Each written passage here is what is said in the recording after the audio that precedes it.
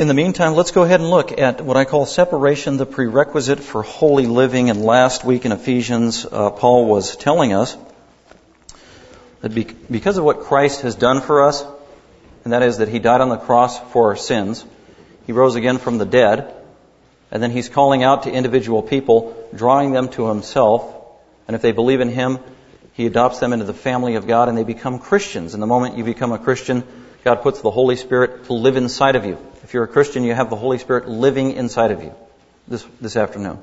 If you're not a Christian, you don't have the Holy Spirit living inside of you. But once you become a Christian, the Holy Spirit begins to live in you, and as a result, the Bible says you are holy. You are a holy one. Or the English translation is you are a saint. So we talked about that.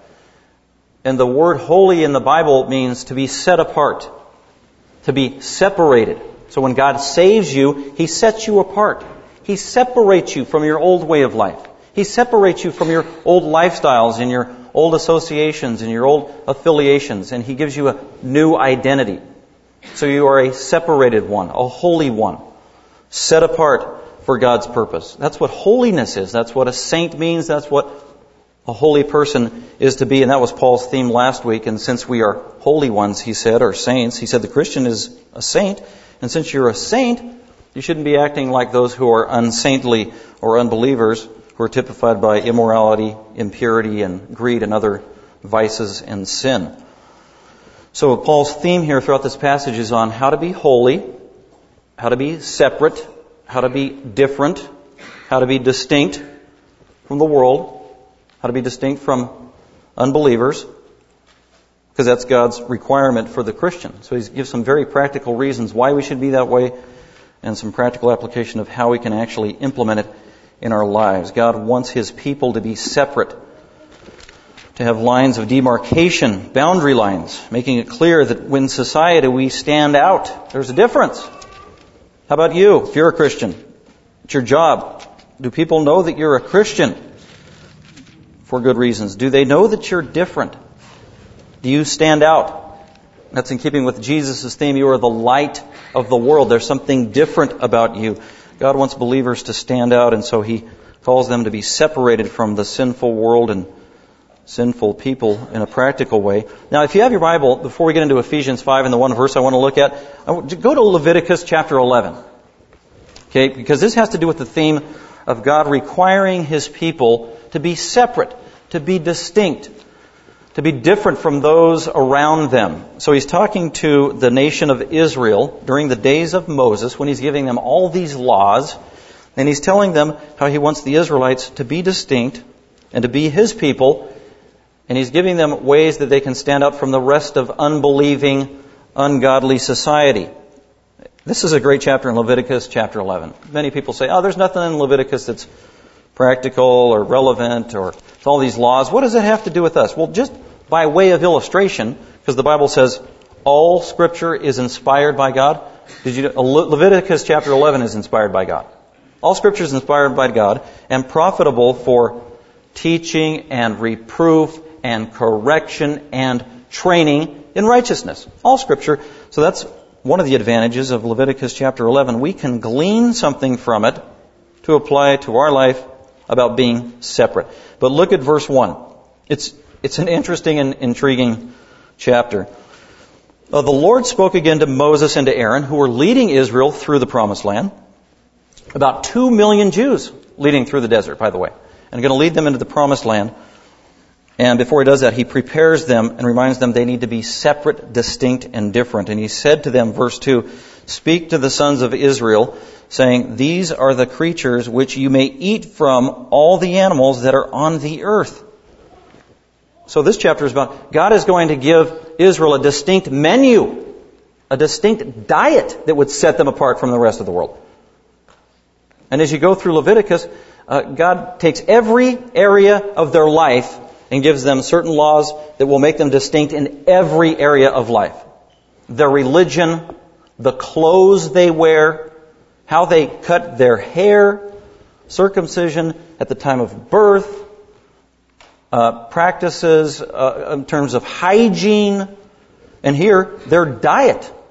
So God was covering every area of their life, and His point is that He wants them to be different, and He's trying to teach them something. But look at their menu, verse 3. Here was the main overall rule. Whatever divides a hoof, thus making split hoofs, and chews the cud, that's when an animal like chews its food and then swallows it and then regurgitates it back up and chews it again and swallows it and chews it again and swallows it and chews it again and swallows for digestion, easier digestion, that kind of thing. That's chewing the cud. So whatever animal splits the hoof and chews the cud, among those kind of animals you may eat. That's interesting. Nevertheless, verse 4, you are not to eat of those animals among those which chew the cud or among those which divide the hoof. The camel, for though it chews cud, it does not divide the hoof. It is unclean to you. So you can't eat a camel. Verse 5, likewise, the rock badger, for though it chews the cud, it does not divide the hoof. It's unclean to you. You can't eat that. Verse 6, the rabbit also. Actually, rabbit's pretty tasty. They say it tastes like chicken. But the Jews couldn't eat it. The rabbit also, for though it chews the cud, it does not have a divided hoof, and therefore the Jews couldn't eat the rabbit. That's good for rabbits. Some of you would say, pet little rabbit, cute little rabbit. Number 7, and the pig, for though it divides the hoof, thus making a split hoof, it does not chew the cud. It is unclean to you, so the Jews couldn't eat pig. No bacon with your eggs. Sorry. No bologna sandwiches. No ham sandwiches. No pork chops. Man, that's good food. Verse 8, you shall not eat of their flesh, nor touch their carcasses. When they're dead, they're unclean to you. But these you may eat, whatever is in the water, all that have fins and scales, those in the water, in the seas, or in the rivers you may eat.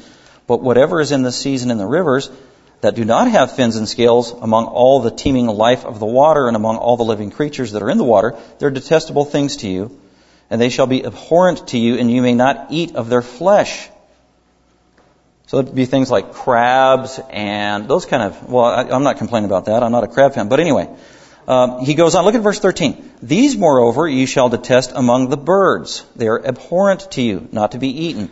The eagle, the vulture, the buzzard, verse 14, the kite, the falcon, the raven, verse 16, the ostrich. Have you ever had ostrich eggs? Well, if you're a Jew, you couldn't in the Old Testament. The owl, the seagull, the hawk, so he goes on and lists different birds. So I think the turkey's okay. You could still have Thanksgiving, it looks like. Then look at verse 20. This is my favorite. And all the winged insects that walk on all fours are detestable to you, yet these you may eat among all the winged insects which walk on all fours, those which have above their feet jointed legs with which to jump on the earth. These of them you may eat. The locust and its kinds, yummy! I think locust and honey, that's what John the Baptist ate. And the devastating locust and its kinds you can eat. And the cricket in its kinds. We have crickets at our house. You know, from now on, I'm not going to kill the cricket when my daughters complain. I'm going to eat the cricket. Because you could eat the cricket in its kinds, and the grasshopper in its kinds, but all other winged insects which are four-footed are detestable to you. Actually, they ate those things. As a matter of fact, these are things that are commonly eaten all over the world, even today, insects and so on and so forth. But what was the point? What was God doing? Flip over to Leviticus chapter 20. It's kind of a summary statement of all these, to us, I think, look like weird and bizarre laws. What was God doing? Well, he tells them why he gave them all these particularly interesting, unique, strange laws. In Leviticus 20, he summarized it in verse 22 by saying, you are therefore to keep all my statutes and all my ordinances and do them, in order that the land to which I am bringing you to live will not spew you out. Moreover, you shall not follow the customs of the nation which I shall drive out before you. They were ungodly, evil, sinful, wicked people that God was going to drive out before the Israelites. These were nations who literally worshipped false gods, sacrificed their own children to a false god named Molech to appease and satisfy him, killing their own children. That's the kind of practice that they engaged in that was so horrific and sinful that God was not going to tolerate at all. Verse 24, hence I have said to you, you are to possess their land, and I myself will give it to you to possess it, in land flowing with milk and honey. I am the Lord your God. Here it is. Who has separated you from the peoples. He has separated you. He has set you apart. That's what holiness means. He has made you distinct. Made you different. If people look at you and think you are weird because you're different, then God thought that was okay. That was what He was trying to do. Verse 25, you are therefore to make a distinction between the clean animal and the unclean, and between the unclean bird and the clean. And you shall not make yourselves detestable by any animal or bird or by anything that creeps on the ground, which I have separated for you as unclean. Thus you are to be holy. There it is. You are to be holy. You are to be separated. You are to be different. You are to be distinct from the sinful, unbelieving world. That's his point. You are to be holy to me. For I, the Lord, am holy, and I have set you apart from the peoples to be mine. You are to be holy. Now, then let's go back to the New Testament now in Ephesians 5. In the New Testament, God still calls us to be holy. Peter says that. You need to be holy, for I am holy. So God's standard of calling us to holiness has not been done away with. But God calls us to be separate, distinct, and different in holiness in different ways now. God doesn't use the Old Testament law anymore. With the coming of Christ, who fulfilled the law, died on the cross, rose again from the dead, and has come literally into the heart of every believer. You have Jesus Christ in your heart, and you have fulfilled the Old Testament law, and so you don't have to obey those ceremonial laws anymore, because Christ has fulfilled the greatest law of all, and that was the moral, spiritual law, the highest law, and that is the law of holiness, being set apart in our relationship towards God, giving Him single-minded devotion above everything else in life. So actually all these practices in the Old Testament, these were tangible, practical, observable, visual aids to remind God's people of a greater purpose. And that was being set apart or holy in your individual personal life and your relationship to God. All that just to say in the New Testament, we can eat pork now. Jesus said it's clean, you can eat it. I don't want you to be set apart in those kind of ways anymore. Those were elementary. But I want you to be set apart at the highest level of commitment, and that's in terms of devotion to God. And it's being set apart in a religious way, a spiritual way, in a personal way, in an intimate way, in a moral way. We need to be set apart. And that's what Paul's talking about in Ephesians chapter 5. So let's go ahead and look there. And we're going to just deal with verse 7 today, where Paul says this.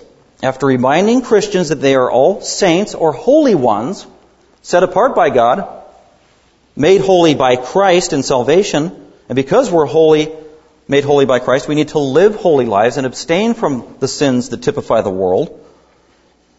Verse 6, just by way of reminder, he said, let no one deceive you with empty words about engaging in sin and getting away with it, and that it's okay, and that God doesn't care. For because of these sinful things, the wrath of God comes upon the sons of disobedience. That's unbelievers. Therefore, verse 7, that's the key verse.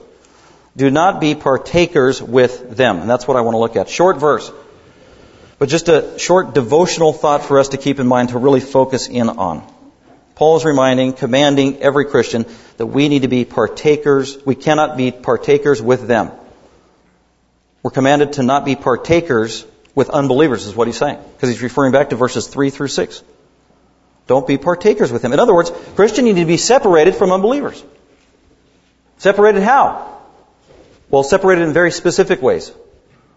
Not separated in every way. We're going to see that in verses 8 through 14. He's not saying you be separated in every way. In other words, he doesn't say we're supposed to be isolated in every conceivable manner from the world.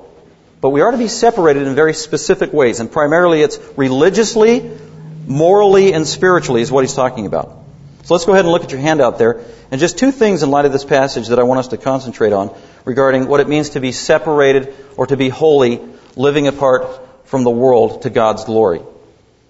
Therefore, do not become, I put fellow participants with them. That's unbelievers. Sinners, those who don't know Jesus Christ personally. That's what he's talking about. Those who are sons of disobedience.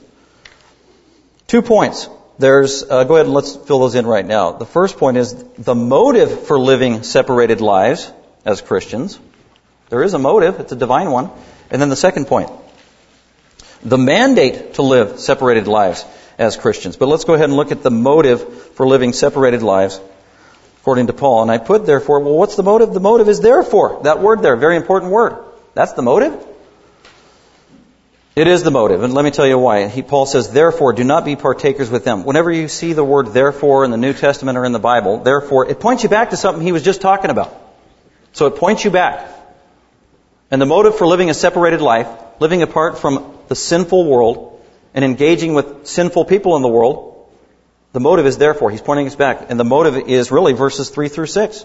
And specifically in verse 6, where Paul reminded Christians, you shouldn't be living like the world, hanging out with the world. Particularly, you shouldn't be practicing the deeds of the world, which was immorality, impurity, and greed, and materialism, and covetousness, because, and the reason, or the motive is in verse 6, by way of reminder.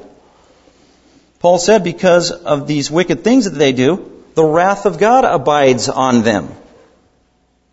The wrath of God abides on them. And also, of the end of verse 5, they don't have an inheritance in the kingdom of God. An unbeliever, if they stay in unbelief and die in unbelief, they are not going to heaven. They will not be allowed into heaven. And in this life, if they continue to resist Christ and resist God and resist the gospel, the wrath of God continues to be poured down on them. And so the motive for living a separated holy life, not practicing the deeds that unbelievers typically practice in terms of their lifestyle, the motive is that we don't want to be tainted by the world's wrath that's coming down upon them because of their sin. We don't want to get singed from the wrath of God by delving into the practices of the world. If I were to ask you, where is the safest place in the world to be? What would you say in your own heart? Where is the safest place in the world to be? Particularly for a Christian? Well, the answer is in the realm of obedience. That is the safest place in the world to be, from God's perspective. He's the judge. He is the king. He is sovereign. He sees all things. He knows all things. And if you're in the realm of obedience, that is the safest place to be. That puts you under the umbrella of God's sovereign protection. You are right smack dab in the middle of God's will. And that's the ideal place for a Christian to be. And an unbeliever who doesn't know Christ, where are they in terms of their status, their lifestyle? Well, according to verse 6, they're under the umbrella of God's divine chastening and wrath. Now, why would a Christian want to run from under the umbrella of protection of God's blessing in the realm of obedience to hang out with an unbeliever who's under the umbrella of God's ongoing continual wrath? You can be dragged down by the world if you do that. So the motive for Christians, at least one of them stated in verse 5 and 6, particularly in verse 6, to not to be joining unbelievers, is that we don't want to be a part of God's wrath that's being poured down on the ungodly in this world. We can get singed and hurt in the process.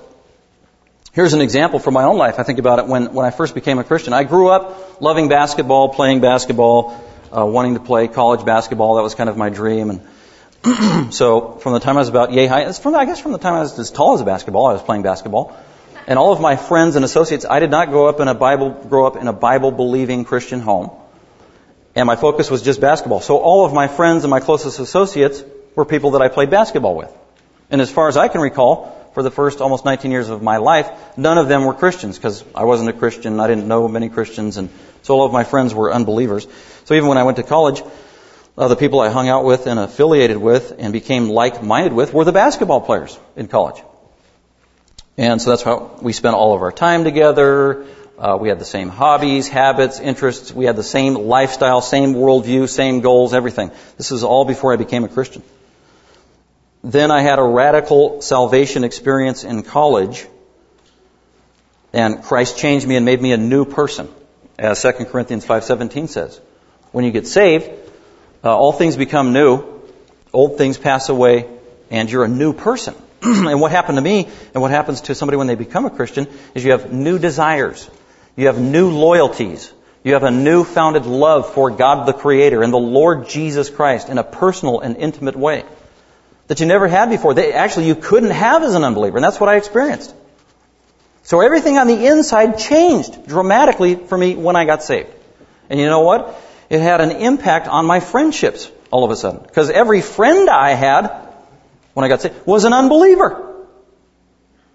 And right away, they'd come to my dorm room, or they'd come to me, hey, McManus, let's go play, let's go hang out, let's go drive around, or it's a Friday and whatever. And all of a sudden I realized, wow, I really kind of don't want to go out with you and hang out anymore, like we used to all the time, every week, every day. My desire had changed on the inside. And I noticed it immediately upon salvation. God had changed me. Well, it was a gradual process. I couldn't just abandon my friendships, and we still had some things that were in common or whatever. So for a few weeks, I was hanging out with two of my closest buddies before I got saved. They were not Christians, but they knew about Christianity very well. And I began to tell them what happened to me. I got saved, I came to know Christ, and He's changed my life. And they were using language that I didn't use anymore and didn't want to use anymore. And I was telling them why, and kind of, saying, hey, you guys need to stop, and here's what you need to do. And you know the truth about Christ, and you've heard it all before, and I submitted to it, and God's changed my life, and you can have this too. And actually, they would have none of it. McManus, you're just going through a phase. You're getting all religious on us, man. What are you doing? So for weeks, I was working on them, sharing the gospel, praying for them. But as time went on, there was less and less of a desire for me to even hang out with them. I just didn't have anything in common anymore. So the last time I ever hung out with two of my best buddies, I'll never forget, it was a Saturday, college, and they came to my dorm room, knocked on the door. Hey, McManus, let's go out, man. Let's go cruise. Let's go drive around. Okay. So how harmful could that be? It's not nighttime. It's light out. It's broad day. It's before 12. They're not drunk yet. This could be safe. Okay, let's do it.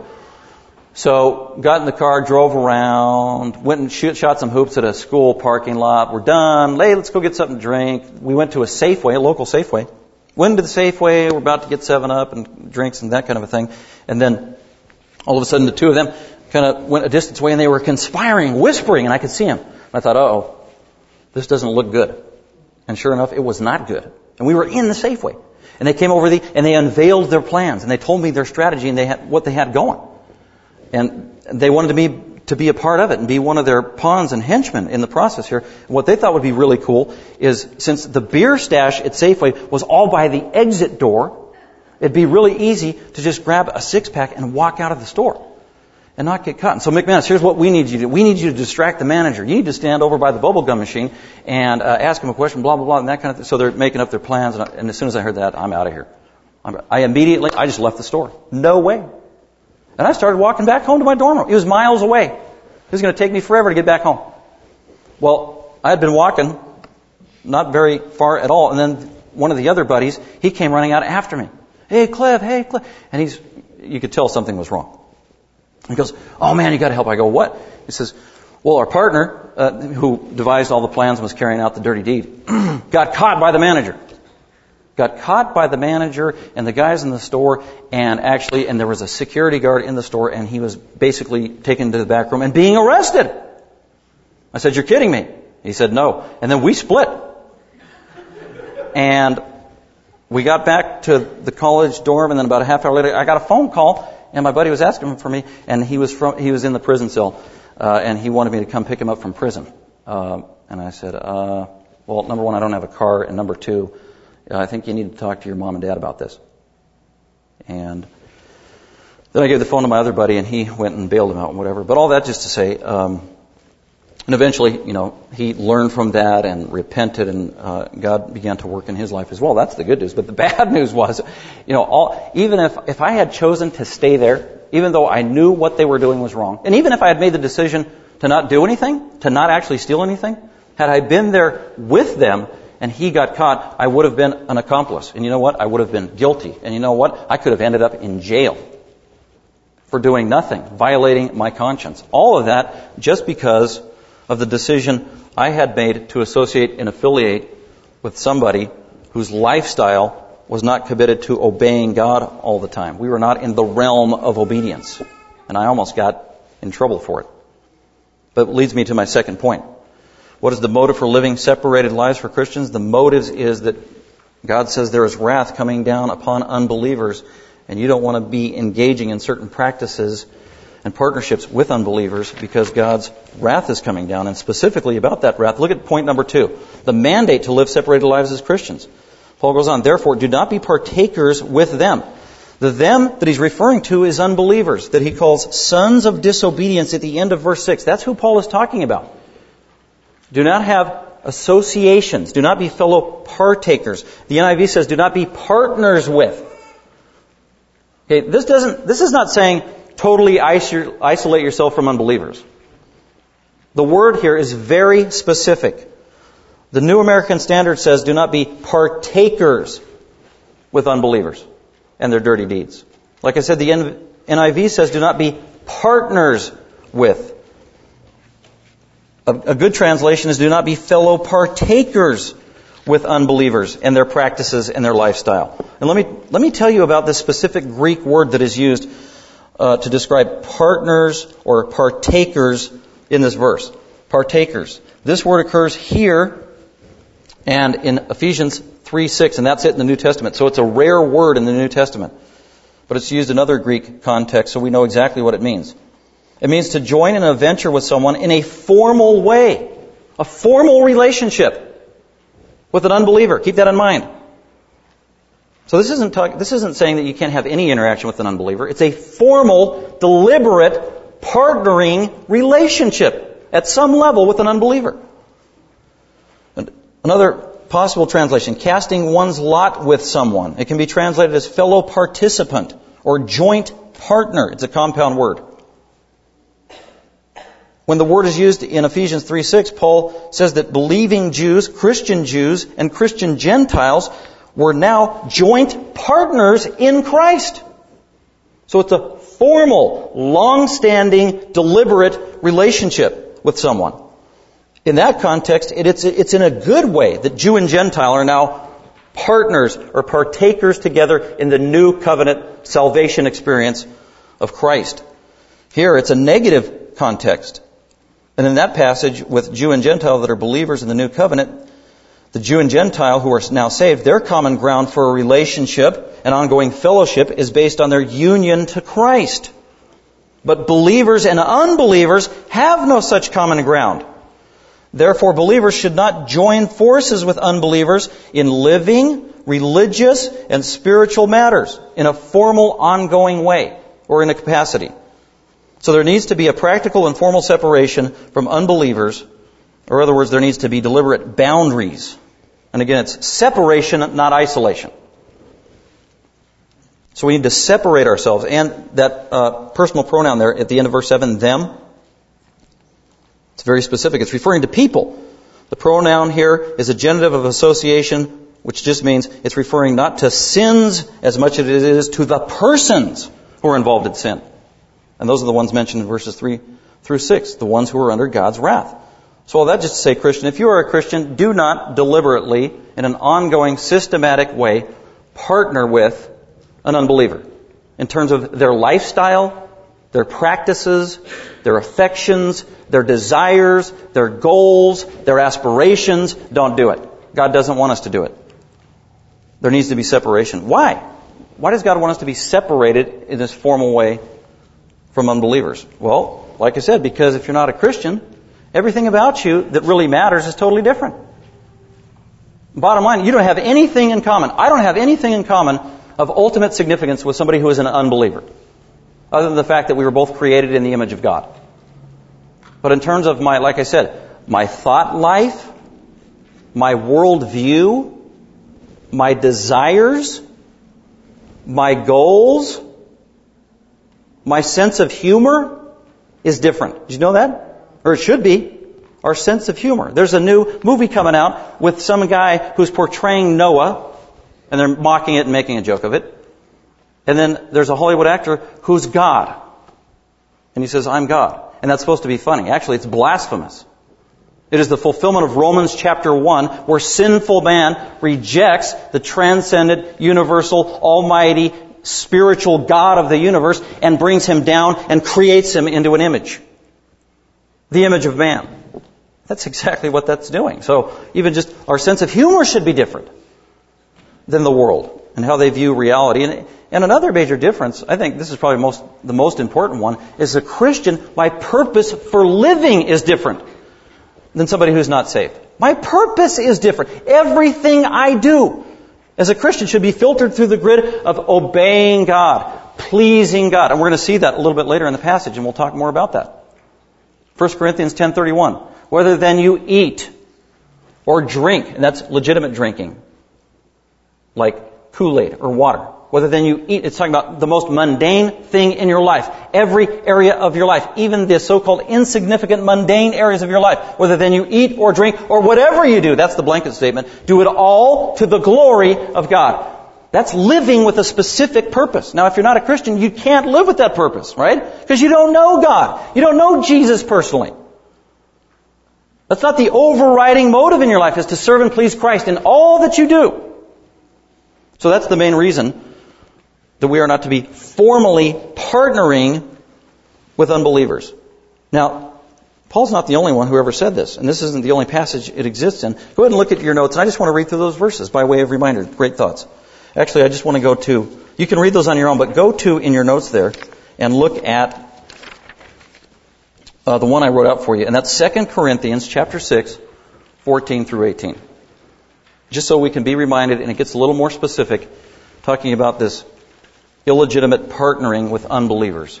And just Paul sums it up beautifully as to why we shouldn't. In 2 Corinthians 6, 14 through 18, he says, do not be bound together. It's a similar word, but not the same word. But it means the same thing. Do not be formally bound together. Do not literally be yoked together. And it was speaking of a plow that was being pulled by 2 oxen, and the wood thing that goes over the necks that connects them together, that was the yoke. Okay, so you got 2 oxen pulling a yoke together simultaneously on the same path going the same direction. And Paul's saying, don't be yoked with an unbeliever, because then it would be like an oxen hooked up to a goat. And that ain't going to work. Try pulling that thing. You ain't going to make a straight line with that plow. Because goats don't obey. They want to do their own thing. So do not be yoked. Do not be bound together with unbelievers. And here, listen to what Paul says. For what partnership does righteousness and lawlessness have? The answer is none. And righteousness refers to the Christian. Lawlessness refers to the unbeliever. Or what fellowship does light have with darkness? Light refers to the Christian. Darkness refers to the unbeliever. Answer, none. Or what harmony has Christ with Belial or the devil? None. Bottom line. Or what does a believer have in common with an unbeliever? Answer, none. Or what agreement has the temple of God? The Christian's body is a temple of the Holy Spirit because the Holy Spirit lives in us. So we should treat our bodies differently and holy and in a distinct way. What agreement does the temple of God have with idols? For we, Christians, are the temple of the living God, just as God said, I will dwell in them and walk among them. I will be their God, and they shall be my people. Therefore, come out from their midst and be separated, says the Lord. And do not touch what is unclean, and I will welcome you, and I will be a father to you. And you shall be sons and daughters to me, says the Lord God Almighty. So there it is. So go back to Ephesians chapter 5. And then we're going to, and there's, you know what, this just prompts a whole lot of questions in the mind of the Christian in terms of, well, where's the balance? How do we interact, with unbelievers? I mean, Jesus, he was a friend of sinners, wasn't he? He hung out with sinners. So we've got to answer that question, and we will. And that's actually what the rest of the passage is about. So there is a balance. And there's an extreme balance that's illegitimate on both ends. You can go to the total point of isolation like the Amish community, who go to an extreme level of separation, even saying that things are evil, not just people, like cars with batteries and headlights. That's not true. Televisions aren't evil. Technology is not evil. Cars aren't evil. People are. So that's the extreme position. And then there's the libertarian other extreme of Christians who would say, well, Jesus hung out with sinners, therefore I'm going to go to the bar and hang out with my sinful friends, and I'll try to witness them to them between shots, and so on and so forth. And that's the other extreme that needs to be avoided. So there is a biblical balance. And so hopefully in the next couple of weeks, we're going to try to strike that biblical balance of how we are to be in the world and not of the world. And it's hard. It takes discernment. It takes teaching. It takes patience. It takes prayer. And it takes supernatural wisdom and help from God. Because God wants us to be in the boat, in the water, but He doesn't want you to have water in your boat. And that's the way it is for the Christian in the world. We need to have our boat in the water, but we can't let the water get in the boat. So we're going to be talking about that in the next couple of weeks. But right now, with that thought in mind, that God has called us to holiness, to abstain from sin in the world, but also to abstain from formal partnering with unbelievers who have ungodly lifestyles. We need to be separated and be holy before God so that He can use us to our maximum potential, and also so that we can grow in maturity and glorify God, because that is the most important thing of all.